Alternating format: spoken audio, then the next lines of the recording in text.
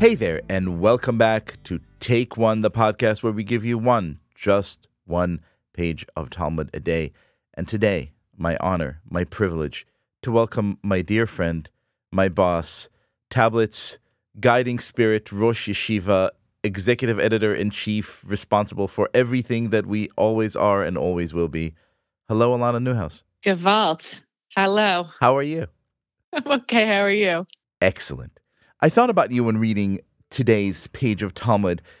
You will see in a sec why. I want to read to you a really curious passage, which in my version of the Talmud, which is the Koren Bavli with the Steindl's comment, comes with really charming actual illustrations. And so it goes. On the topic of meals, the Gemara relates the following. The exilarch said to Rav Sheshet, although you're elderly sages, the Persians are more expert than you with regard to the required etiquette at meals. The Persian custom is that when there are two divans on which they would recline, the greater of the two people reclines first, and the person second to him in importance reclines on the divan above him, alongside his head. When there are three divans, the greatest of the three reclines on the middle. The one second to him in importance reclines on the one above him, and the one third to him in importance reclines on the one below the greatest of the three. This comes again with illustrations, and they go on and on and on to discuss what the proper way to seat important guests in a dinner party is. Then one of the rabbis said, well, Persians are different because they love to talk with their hands, so they need to sit up when they want to have a conversation, whereas we don't, etc., etc., etc. I thought about you because you, among all of your other many fine qualities, are also probably the greatest dinner party hostess that I know, and someone who I know has to think about these issues a lot. So tell us, what is the art of hosting dinner parties? First of all, thank you, but I definitely see it as more of an art than a science. I love the idea of thinking about where people are going to sit, although I never do it, and I should. But I do think that there's something about having a meal that can be disarming in the best way. And so what I love about sitting around and eating together is the idea that you could probably have a conversation with somebody you might never otherwise be able to talk to. Because once there's a plate of food and a glass of wine in front of you, a lot of the boundaries that might keep you from engaging with that person fall by the wayside. So I've had my fair share of dinner parties that have ended with screaming or somebody storming out. Probably too many of them. Which I said I'm sorry. God, how many times are you going to bring it up? It shows you how experimental I can be. But the point is I do like to get people around a table who are different and who may not normally find themselves in the same room, let alone sitting in the same conversation. So the rabbis go on at great length to discuss not just who sits where, but also who gets to wash their hands first. One says it should be the most important person, and then another says, no, it has to be the least important person because the most important person goes last.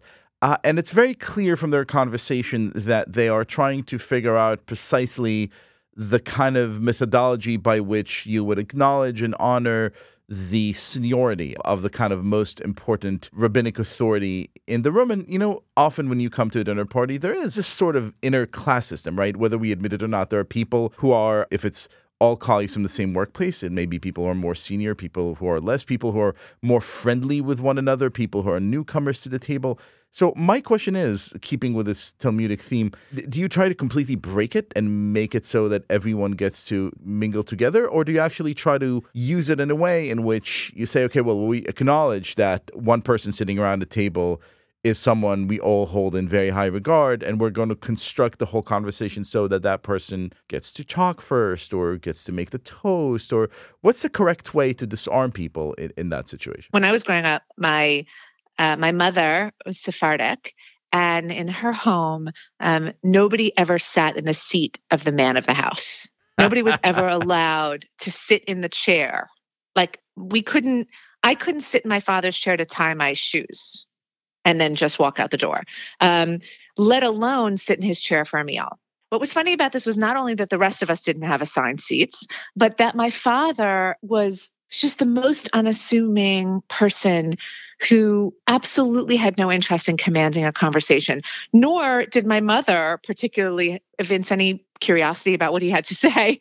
So it was almost like a show. There was some illusion of a power dynamic that then we all obviously clearly upended. And I guess to the extent that I think this happens, at least in my own house, it's that there may be at times a sense that there are some people there who everyone is there to see or everybody wants to sit next to. But I think it kind of quickly falls away because sometimes, a lot of times, some of the people who may be the best known are also the least interesting. Right. That's the magic of human actual interaction, getting people in a room where we can see each other and feel each other in 3D, because then you actually understand who has real power. It's the power of charm and of an ear and of just saying something incredibly insightful or sensitive just at the moment when people need to hear it. And that is a thing that you sort of can't plan for. I like the idea that the rabbis are forcing us to have some way of organizing people and to think about that. And I think that the idea that everyone is the same and everyone should just walk in and take whatever place is me actually abrogating my responsibility as a hostess.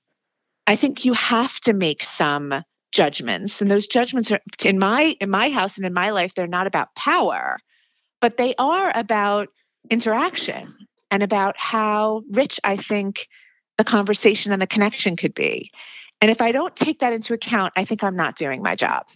See, when I host a dinner party, I spend about 3 minutes thinking about what I'm going to serve, and I spend probably 3 weeks thinking about who's going to sit where, precisely for that. I mean, I like as much kind of quality control as I can, and always think to myself, oh no, what if this guest was stuck next to that guest, and they'll be talking about things that neither of them cares for the entire evening, and sort of trying to create an atmosphere in which these dynamics work best, which is, almost always a failure, but always an inspiration. Part of that is, it is, I think, weirdly a failure created by the internet.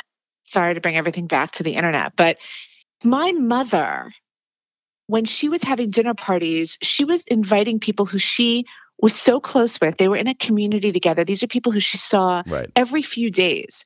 Right. She never had a problem figuring out who should sit next to who. And it was always different. Right. Like, she knew who was having an interesting, time at their job this week and who would want to talk to somebody else, because she understood people intimately. She actually lived with them. Exactly. She didn't email them or, Facebook friend them or know about them from Twitter. Right. And so it's so hard for us to make these decisions. In some senses, I feel like we're actually making decisions with even less. We when we look at the rabbis, we say, oh, you're assigning people based on some arbitrary idea of power, and how silly and what a sad way of organizing a table. I would say that our way of organizing tables now and understanding people and their profiles is much sadder. Right. And on that cheerful note, Sorry. Alana Newhouse, thank you so much. Thank you so much. This has been Take One, a production of Tablet Magazine. If you enjoyed this show, please go rate and review us on iTunes or whatever platform you're listening to this podcast on. Each week, we'll be releasing new episodes Monday through Friday, covering the entire weekly section of Reading Daf Yomi. I'm your host, Liel Leibowitz. Our producer is Josh Cross. For more information, go to tabletmag.com/take1 or email us at takeone@tabletmag.com. I hope we've made your day a little bit more Talmudic, and we'll see you again soon.